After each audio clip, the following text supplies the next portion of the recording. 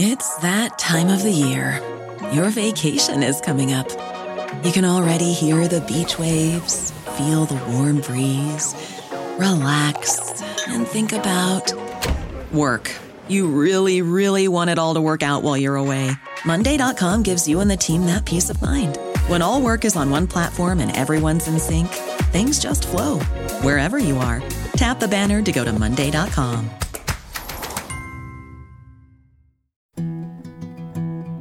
A science story, huh?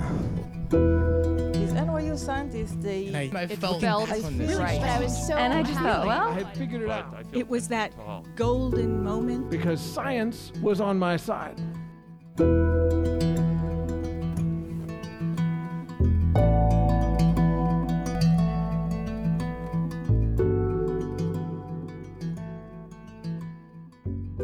Hola a todos y bienvenidos a Story Collider, donde te traemos historias reales y personales sobre la ciencia.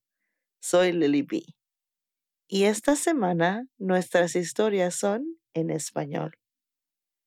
Estas historias se contaron como parte del primer evento de narración en vivo de Story Collider hablando en español, en el Centro Pocántico de Rockefeller Brothers Fund. Story Collider es beneficiario del programa Culpeper Arts and Culture del Rockefeller Brothers Fund. Ellos apoyan los artistas en el proceso creativo y en la presentación de su trabajo, con énfasis en los artistas que se identifican como negros, indígenas, personas de color, LGBTQ, mujeres, no binarios y discapacitados. Si desea saber más sobre Pocántico Center, puede ingresar rbf.org/Pocántico. Como uno de los productores de este evento, me alegro mucho que pudiéramos obtener tantas perspectivas diferentes en un programa. Es decir, me encanta que Juan Carlos y yo, sin querer, pudimos producir un espectáculo que diera espacio a la variedad de voces que es la comunidad latina e hispana. Espero muchas más oportunidades como esta para conectarnos y compartir nuestras perspectivas únicas sobre la vida y la ciencia como personas latinas hispanas. Nuestra primera historia es de Rodolfo Morán y fue grabada en Pocántico Center en Tarrytown, Nueva York, en julio de este año. Lo único que puedo decir del cuento de Ro es que ojalá no se mueran de la risa.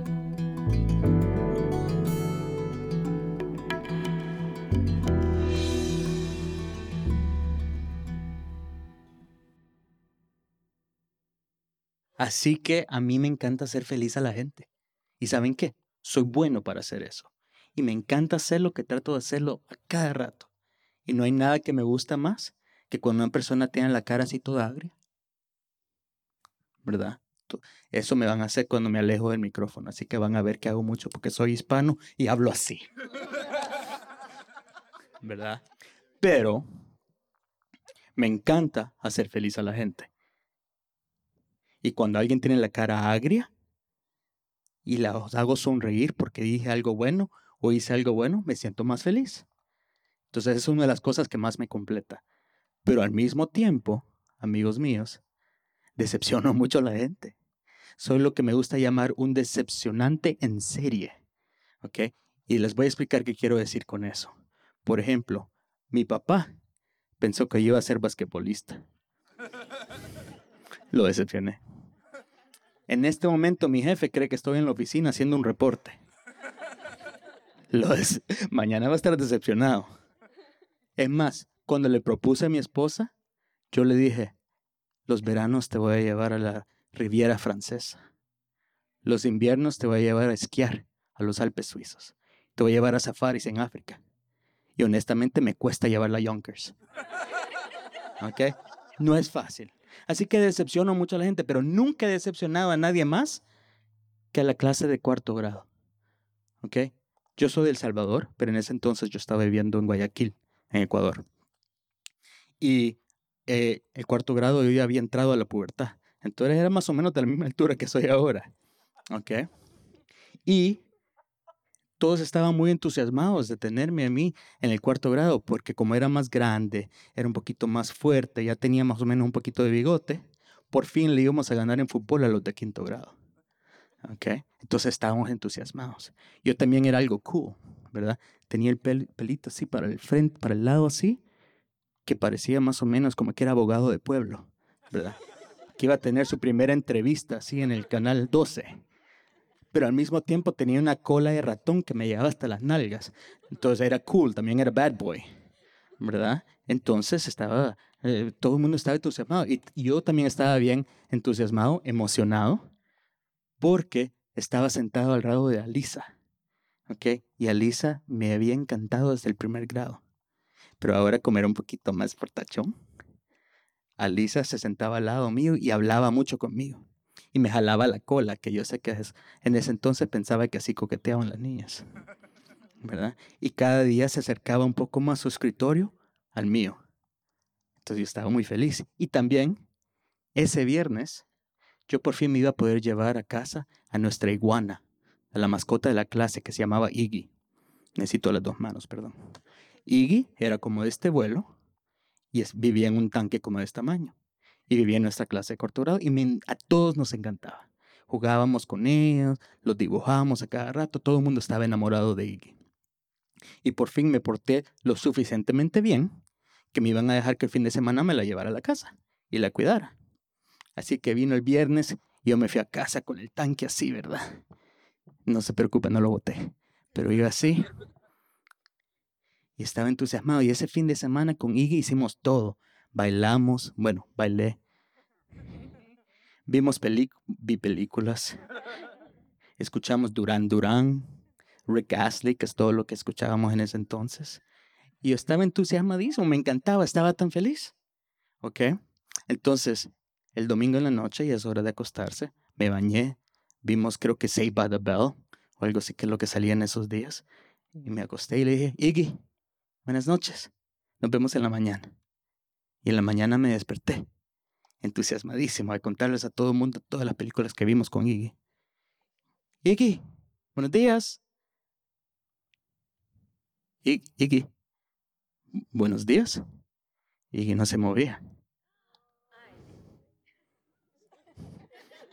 Eso dije yo también. Entonces fui al tanque y le hice así. Iggy no se movía, un poquito más fuerte. Y no se movía y empecé a hacerle así. Y me agarré la colita que tenía. Y abrí el tanque y la toqué. Y no hacía nada y la agarré. Dije yo, tal vez el vértigo. Y la tiré al aire. Y la volví a agarrar. Pero no se despertó. Y empecé a gritar, mamá, mamá, papá, papá, vengan, vengan. Y vinieron corriendo, ¿qué pasó, hijo? Le dije, algo le pasa a Iggy. Y mi papá la agarró. Y porque somos de la misma mentalidad, también la tiró al aire. Y no revivió. Y no sabía yo qué pasaba. Y vi que mi papá vio a mi mamá y le hizo así. Y se me cayó el corazón. Y ese día, lunes, tuve que ir a la escuela. Y fue el viaje a la escuela más horrible de mi vida. No sé si estaba lloviendo, pero definitivamente estaba lloviendo sobre mi carro. O en mi corazón. Y era un día oscuro y estaba tan triste. Y llegué a la escuela. Y todos los niños me venían a preguntar, ¿cómo te fue con Iggy? ¿Qué hicieron? ¿Qué bailaron? Porque nadie sabe cómo son las iguanas. Y no sabía qué decirle, solo veía que mi mamá estaba hablando con el profesor. Y el profesor, que me cae tan mal, viene al frente de la clase y dice, niños, Rodolfo tiene algo que contarles. Ni me dejó saludar, ni nos dejó llegar al lunch, nada. Inmediatamente, Rodolfo tiene algo que contarles. Baboso. Entonces, estoy al frente de la clase y dije, amigos, compañeros, les prometo que no fue mi culpa y yo hice todo lo posible y le di guineo y le di papaya y todas las cosas que nos han enseñado que comen las iguanas, les prometo. Pero esta mañana cuando me desperté, y Iggy no se despertó. Y empiezo a ver, así como ustedes, ¿verdad? Y veía ojos llorosos, algunos que les temblaba el labio, ¿verdad? Robbie que me estaba haciendo así. El profesor ni me quería ver. Me sentía terrible y no sabía qué hacer. Pero amigos, no fue culpa mía. Yo hice todo, se los prometo. Y vi que Alisa se estaba alejando de mí. Su escritorio, que cada día se acercaba más al mío, ahora se alejaba. No sabía qué hacer. Quería meter la cabeza en la arena como que fuera una avestruz o algo así. Y veo si puedo salir corriendo a algún lado. Y se acuerdan que todas las escuelas tienen esa ventanita en la puerta, ¿verdad? Y veo por esa ventanita y veo a mi papá. Y digo, ¿y este viejo qué hace aquí? Y abre la puerta y entra con el tanque y pone el tanque en medio del cuarto. Y ahí está Iggy dando vuelta. Y mi papá se me queda viendo así todo feliz y yo viendo, ¿y esta iguana zombie? ¿De dónde salió? Y me siento, ¿qué está pasando? Y voy y lo abrazo. Y mi papá me abraza y me tiene fuerte. Y el que me estaba haciendo así, le dice, señor Morán, ¿qué hizo? ¿Qué hizo? Y mi papá es más mentiroso que yo. Entonces mi papá dijo, bueno, no me van a creer, muchachos. Y mi papá no habla así, solo estoy haciendo el acento para que vean que es una diferente persona. Pero miren, muchachos, no me van a creer lo que hice. Estaba la iguanita así. Entonces yo la acosté de pecho y agarré 2 baterías y se las puse así en el pecho también. Y dije, ¡clear! Pero no revivió la iguanita. Entonces después hice 1, 2, 3. 1, 2, 3. 1, 2, 3. Y revivió la iguanita. Y todos se le quedaron viendo así, ¿verdad? Hasta el profesor se le quedó viendo, ¿y este loco quién es? ¿Verdad? Pero no me importaba porque ahí estaba la iguana y estaba viva y yo ya no era el enemigo de la película. Y le fui y le di un abrazo. Y dije, papá, ¿qué pasó? Me dice, hijo, no me vas a creer. Fui al Parque Centenario a ver si te encontraba otra iguana, pero todas eran más grandes o eran muy rápidas. Yo estaba por todos lados tratando de agarrarlas. No pude, perdón, hijo, pero cuando regresé a la casa, ahí estaba ahí, dando vuelta por el tanque, como que nada. Y me sentí increíble. Y me sentí tan libre. Y de repente, este otro profesor que les digo que es gran baboso, se me queda viendo. Y como que es Steve Irwin, hablando australiano, ¿verdad? Dice, ¡Crikey! No me van a creer lo que está pasando. Me le quedó viendo raro porque ya me caía mal. Me dice, Rodolfo, ¿tu cuarto tiene aire acondicionado? Sí, claro que sí. Estamos en Guayaquil en el verano, es calientísimo, obvio que tiene aire acondicionado. Me dice, Rodolfo, no lo vas a creer. Le digo, ¿qué es, loco, qué?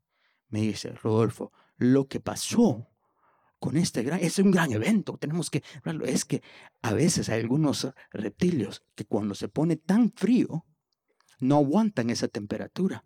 Entonces casi que entran en un momento de hibernación. Baja su presión de sangre casi a 1 vez por minuto.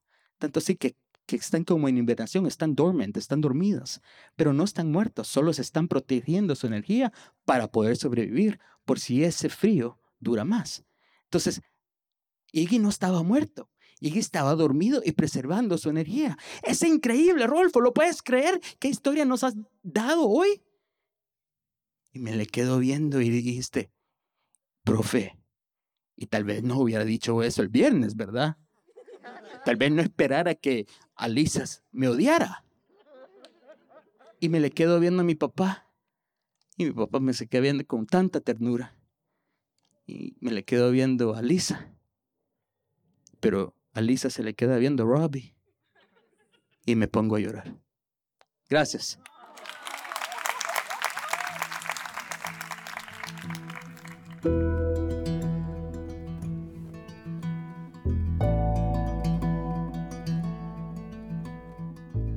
Y ese fue Ron Morán. Los créditos narrativos de Ron Moran incluyen la serie de eventos Prosopie, Tiny Tales y otros eventos de micrófono abierto. Cuando Ron no está contando cuentos, es un guerrero de justicia social para una organización nacional sin fines de lucro de derechos humanos. Bien, antes de continuar con el episodio de hoy, un par de recordatorios. Si aún no ha visto un programa de Story Collider este verano, no entres en pánico. Todavía tienes tiempo. Tenemos eventos en Nueva York, el oeste de Massachusetts, Atlanta, Chicago y más.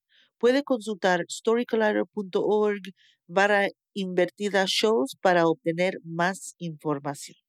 Y si desea obtener más información sobre cómo contar una historia científica, visite storycollider.org/invertida educación. Ofrecemos talleres privados, tanto en línea como presenciales, para grupos y también ofrecemos cursos públicos para individuos en línea. Más información en storycollider.org/invertida educación. Y finalmente, si eres fanático de este podcast y si, como nosotros, crees en el poder que estas historias tienen para revelar la humanidad detrás de la ciencia, para cambiar nuestra comprensión de cómo ocurre la ciencia y a quién pertenece, considera donando a Story Collider en storycollider.org/invertida donate. También pueden registrarse para apoyarnos mensualmente en patreon.com/invertida The Story Collider. Nuestros seguidores de Patreon pueden recibir una versión sin publicidad de este podcast, así como episodios adicionales, ocasionales y otros obsequios. Estamos muy agradecidos con todos los que ayudan a hacer posible nuestro trabajo. Nuestra segunda historia es de doctora Ana María Porras. También se grabó en el Pocántico Center este año en julio.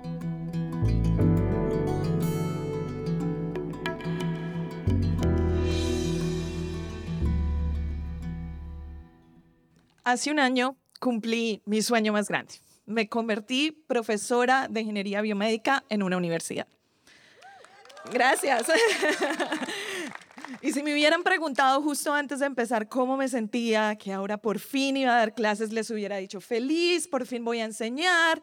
Y una cosa es lo que te imaginas y otra cosa es cuando la semana anterior te dicen, listo, a partir de la otra semana tú eres la encargada. O sea, la que va a dar la clase eres tú y ya ves cómo la haces. Ah, y a propósito, te toca dar la clase, la única clase en todo el currículo que tú nunca viste como estudiante. Ahí dije yo, ay, creo que esto ya no estuvo como tan bueno. Y es que además de todo, yo soy la única profesora latina en mi departamento. Yo trabajo en la Florida y yo sentía que además, o sea, yo no puedo ser mala. Las profes gringas y los profes gringos, ellos pueden ser malos porque nadie va a decir, ah, es que fue el profesor gringo, es que ellos no sirven para dar clase. Sí, pero si yo lo hacía mal, pues eso es otra cosa, ¿verdad? Bueno, mi clase se llama Fundamentos de Ingeniería Biomédica. Mi tarea es enseñarle a nuestros estudiantes a aprender cómo aplicar todos esos conceptos de biología, química, física, todas esas cosas que ustedes están aprendiendo en el colegio y que mis estudiantes aprenden en los primeros semestres, cómo aplicarlas a la biomedicina y la ingeniería biomédica.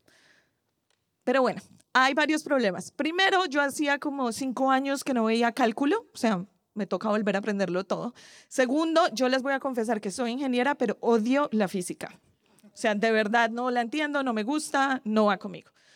Y además lo mío es como la biología. Yo hace ratísimo no veía química, no balanceaba una ecuación, una reacción química. O sea, me iba a tocar volver a aprender todo, absolutamente todo. Pero bueno, al mal tiempo, buena cara, por fin iba a empezar mi sueño, está bien, yo... Como decíamos ahorita, uno se ríe ante las situaciones absurdas y ya, toca para adelante, ¿verdad?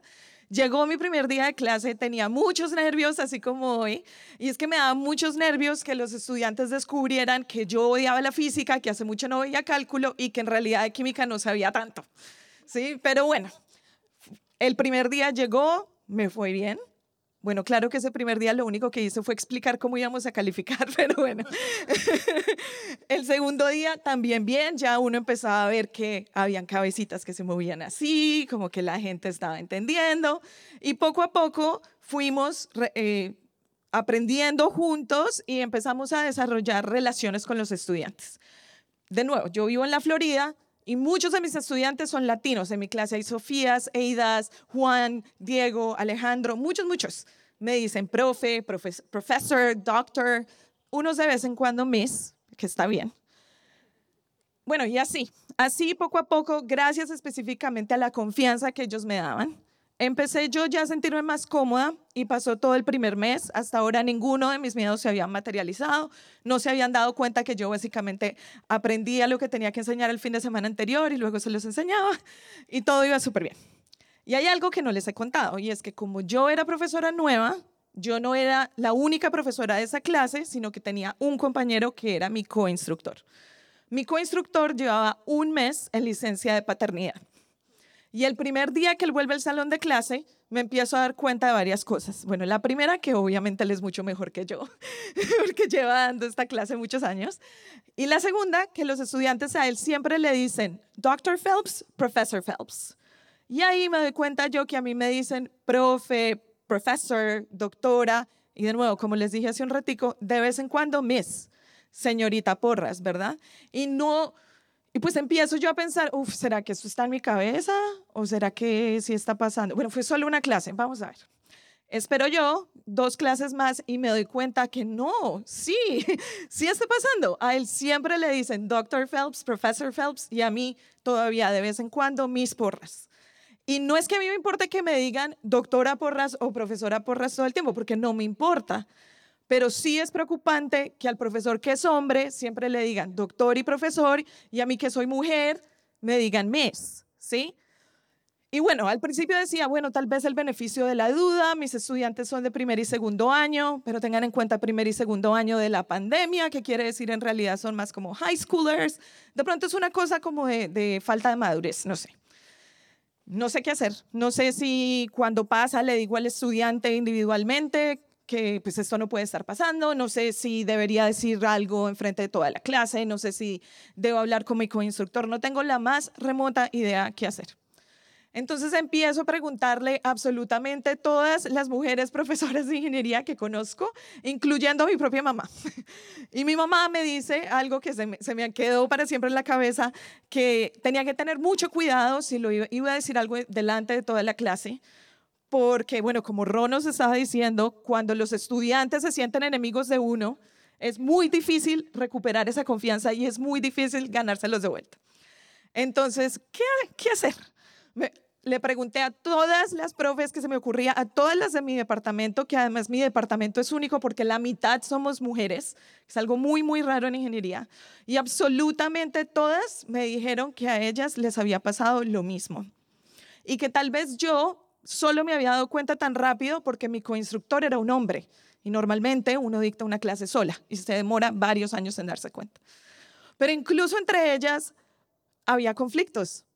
O sea, el 50% me decía, no, simplemente díselo al estudiante que te diga eso, otros enfrente del salón de clase. Es decir, volvemos al principio, me toca a mí tomar la decisión, la profe bebé que no sabe nada.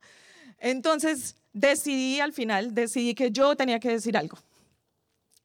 Y pensé que tenía que decir algo porque mi clase es la primera en toda la serie de la carrera y como les decía, la mitad de las profesoras de mi departamento son mujeres. O sea, tenía que hacerlo por todas para que estos chicos que estaban llegando primero a mi clase, chicos y chicas, pues supieran cómo dirigirse a las profesoras en el futuro. Entonces, listo, bueno, de nuevo, una cosa es lo que uno se imagina y otra cosa es la práctica. Entonces, ahora, listo, ya tomé la decisión. Ahora, ¿qué hago? Uno, ¿cómo empieza esa conversación? ¿Cómo les dice? O sea, no sé qué hacer. La ensayé 1000 veces, o sea, muchas veces con mucha gente, pero en el momento en el que ya entré yo al salón de clases ese día, a mí se me olvidó todo. Como decimos en Colombia, yo borré cassette. Todavía no me acuerdo bien lo que dije. O sea, cuando me da nervios, empiezo a hablar rápido. Yo creo que hablé como 15 minutos y se supone que iba a decir algo corto. No me acuerdo específicamente qué dije. clase. Me acuerdo que me temblaba la voz, que casi lloro y por dentro era como, no puedes llorar, no puedes llorar, eso es lo último que puede pasar, es que llores.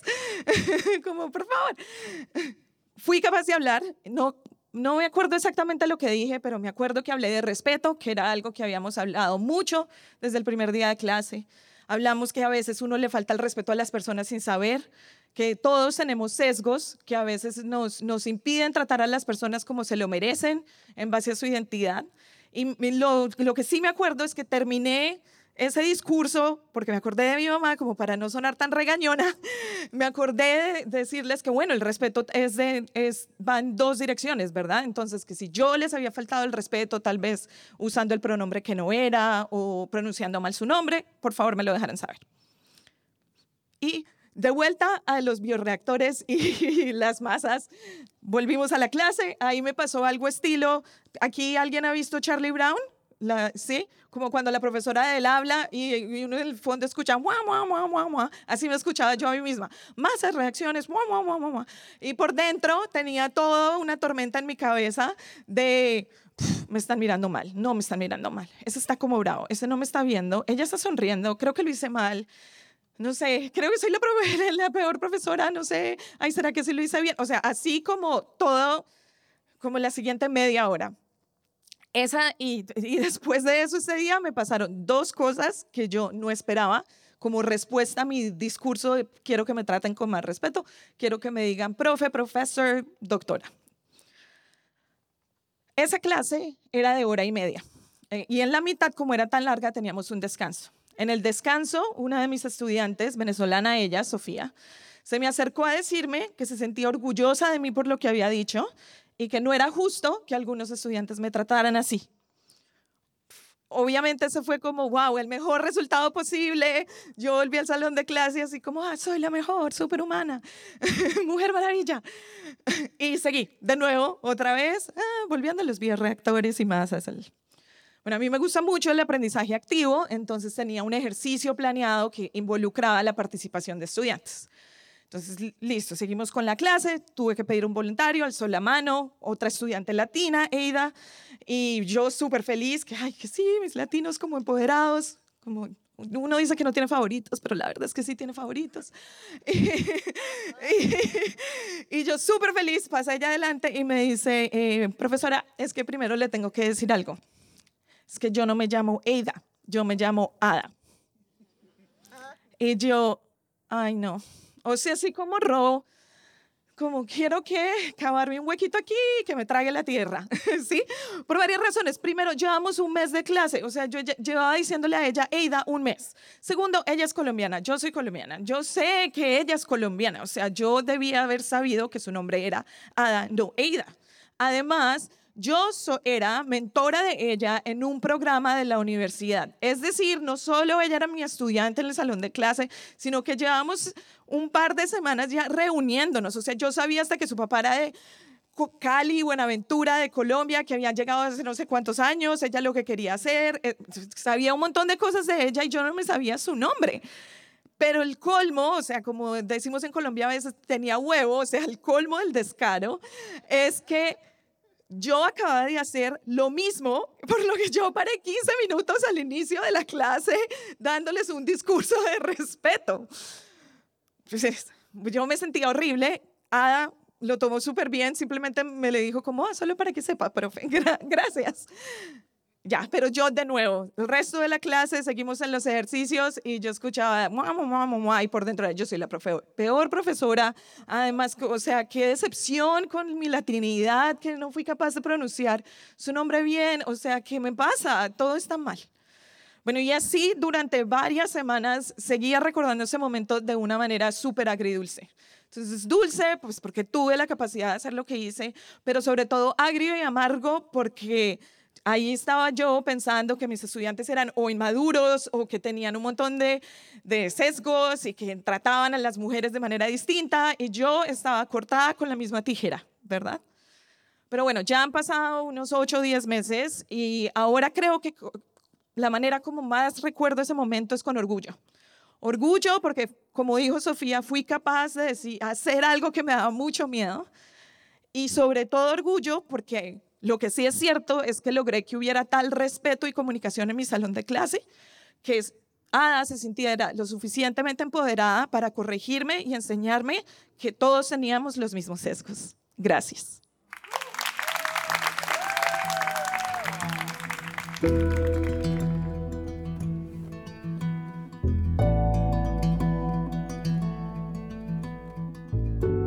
Y ese fue doctora Ana María Porras. La doctora Ana María Porras es una ingeniera biomédica y profesora en la Universidad de Florida.